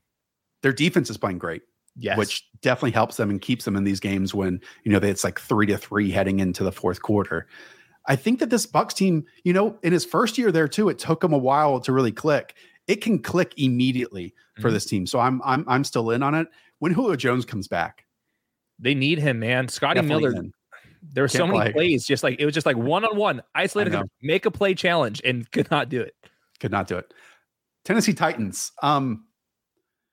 I did want to bring up Treylon Burks, going back to the Garrett Wilson conversation, because when you look at Treylon Burks, he's getting more and more usage, even though, let's say, Mike Vrabel, when asked about it, doesn't sound thrilled about the Treylon Burks experiment, which is, I think, going really well. Like, I'll bring up all of his plays right now, but 17 routes on 28 dropbacks, which is actually 3rd on the team. And then on 30 routes, just 30 routes, he has 7 catches for 102 yards. Yeah, he got a couple schemed up passes. There's like a 3rd down conversion that he looked pretty athletic. The first week, it was all deep threat stuff. And then obviously against the too high bills. It was a more underneath stuff. He's mixing in. He's going to be probably their leading receiver this year. I think that's going to be some of a rotation just because, like Vrabel was saying, is he's still learning and getting a feel for how to win on the outside. This is a brand new position for him. But like Robert Woods isn't going to be making plays. Nick Westbrook-Akine is not going to be making plays. Kyle Phillips probably not going to be making plays. So they have to get him the rock. I just think it's going to be a very iffy offense, like especially if Taylor Lewan's injury. I know that he he left last week. Right. If they're not going to be able to run the ball, it's going to be very iffy. We'll see. I think the ceiling of this offense is much lower than the 14-2 team or the whatever seed that we saw them, the number 1 seed last season, and other times that AJ Brown has thrived. Like, I think this team overall is just worse. Ryan Tannehill's worse. The team expected totals are going to be way worse. So that's going to cap the ceiling. But at the same time, like, I think some of this stuff is exactly what we saw from AJ Brown in this same uniform. It's these crossing routes over the middle, and they are trying, and that's probably where he's at his best. Now, at the same time, Kyle Phillips was super banged up heading into this contest, and it felt like Kyle Phillips didn't play nearly as much as he did in week 1. But this is one of those players that, like, look, we see it all the time with rookies. They can struggle early on. They can backload a lot of fantasy points, and Treylon Burks probably is going to end up as the top wide receiver on this team if they can keep the same, not creative ways per se, but like simplified stuff that he can earn it on a weekly basis. It's just very different to me than like hey, top of the food chain type wide receiver status. I think he's a bench hold. If he's available, you should pick him up. His usage will get better. I haven't seen anything like the AJ Brown, like, is like obvious, like, oh, that's like the best athlete on the field. I just don't see that athleticism with him yet. He's getting there. The fact that he's on the field already should be considered a win for where he was in training camp. We're a ways away. I never really thought that he was as athletic as everyone thought he was. We'll see. I've been wrong plenty of times. Right. Okay. Let's close with the Washington Commanders, who have 3 really fun players at wide receiver. We've seen Terry McLaurin get there with some big plays down the field. We've seen Jahan Dotson, the rookie wide receiver, get there with touchdowns. Like, every single week, it's touchdowns to Jahan Dotson, who's doing some really fun stuff. But speaking of that, Curtis Samuel in back-to-back games is getting heavy usage from his old pal in Scott Turner. We outlined it against the Jaguars. We'll switch on over later on to the Detroit Lions in the same one. But it's short, closer to the line of scrimmage, manufactured targets that he's the primary on. And as long as he stays healthy, he's going to get these each and every week. Yeah, average depth of target, Terry McLaurin, 15 yards downfield. Jahan Dotson, 14 yards downfield. Curtis Samuel, 3 yards downfield. He's getting all the gadget stuff, the running back snaps, all that fun stuff is going to Curtis Samuel here. So right now, Curtis Samuel's the wide receiver 19 in fantasy usage. Jahan Dotson, wide receiver 40. Terry McLaurin, wide receiver 45. Right now, Terry McLaurin, 67% of his targets are traveling 15 yards downfield. That's the most in the NFL. We need Terry McLaurin to get some more manufactured stuff, or otherwise it's going to be a long season for him. Probably going to end up being a better in best ball, but at his ADP, it's better that you didn't have him in the best ball too. So Curtis Samuel, we got to ride him while he's hot. I think that I'm going to be ranking him very close to Terry McLaurin this week. And like you said, Jahan Dotson, the touchdowns are out of control. 2.4 touchdowns over expected already. That's not sustainable, obviously, but fun offense to watch. Even when Carson Wentz is bad and the offensive line I didn't think played that well, still like fun to watch. You already know there's going to be something happening on every play. This was a little less so than week 1 against the Jacksonville Jaguars. They still had some fun elements. Yeah, I mean, it's Curtis Samuel, it's Jahan Dotson, it's Terry McLaurin. There's less fun stuff to Antonio Gibson. This was beautiful. I mean, this is why we love Scott Turner on this show. Talk about putting wide receivers in the backfield, especially a guy who has backfield snaps on his resume. What you're going to see is this defensive end 53. I think it's Charles Harris, has to carry and follow Curtis Samuel out here. And then it's just the easiest pitch and catch for a touchdown. Sure, the safety just gets there over the top, but he scores it. Like, again, these are all scheme specific stuff. This is a leak pattern. Great design. I mean, beautiful. Scott loves Curtis Samuel. We're outlining this because, again, we know that you drafted Jahan Dotson. We know that you drafted Terry McLaurin as like the wide receiver 16 overall. But let me repeat, and I've said this for 5 straight shows. As long as Curtis Samuel is healthy, Curtis Samuel is going to touch the ball. He's a mainstay. He's a flex option. Should I rank him next week? If you're Hayden Winks and you're doing the rankings, Terry McLaurin or Curtis Samuel next week, where do you think? I still think, oh man, it's close. They're right next to each other. I mean, I think the issue this week with Carson Wentz, I think it all depends on Carson Wentz for Terry McLaurin, because it's the less efficient, as you outlined, deeper targets that can equal more fantasy points that are high value targets, right? But this week against the Lions, he went back to the trebuchet. He planted in the pocket. Those extended sacks, those effort sacks were there. And then at times he even backed into them to Aiden Hutchinson and gave him a sack total as well. So it's what you're getting from Carson. With Curtis, you don't have to rely on Carson Wentz. Like, sure, he might get a touchdown because we're seeing it near the goal line. Scott's being super creative, but you're also not going to get, unless he breaks one out, a 40, 50, 60 yards. But that's the dilemma in you doing the rankings and me just getting to criticize them. Yeah, it's great. Antonio Gibson, RB4 in usage, pretty insane because he's not even playing the passing downs, but they're getting him the rock, and he's obviously the goal line back. So he's a solid RB2 until Brian Robinson, who's making progress. Great for Brian Robinson, already doing ladder drills and stuff. That's very cool. So this is the show. This is the show. That was it. Thanks for sticking with me. I was having to upload each of those team slates as we were going along because I forgot to upload them beforehand. So that's why I might have been a bit delayed in some of that. Hopefully you didn't notice. If you didn't, smash that subscribe button, hit that thumbs up. We'll be back here with Hayden Winks' rankings on Thursday in the tiers at quarterback, at running back, at wide receiver, and tight end. And as you know, we let loose last Friday with our game by game preview show. The people loved it. So let's do it again. Let's do it again this Friday. Both those Thursday and Friday shows are around 11 to 1 Eastern. Just check the channel, hit subscribe. This has been a blast. Share it with a friend if you enjoy these stats versus film shows, and check out the fantasy usage model, which is down and linked below. The algorithm doesn't really like these 2-hour shows, so leave a comment, do all that fun stuff, help it out. Definitely leave a comment. If we didn't hit on some names that you want us to, leave that below, and we will do that later on. And if you're here, hit refresh after we're done and just leave a comment. Like 500 of you doing that immediately, that'd be huge. Tell Hayden Winks he's handsome. All right. Up the villa. We will talk to y'all soon. See ya.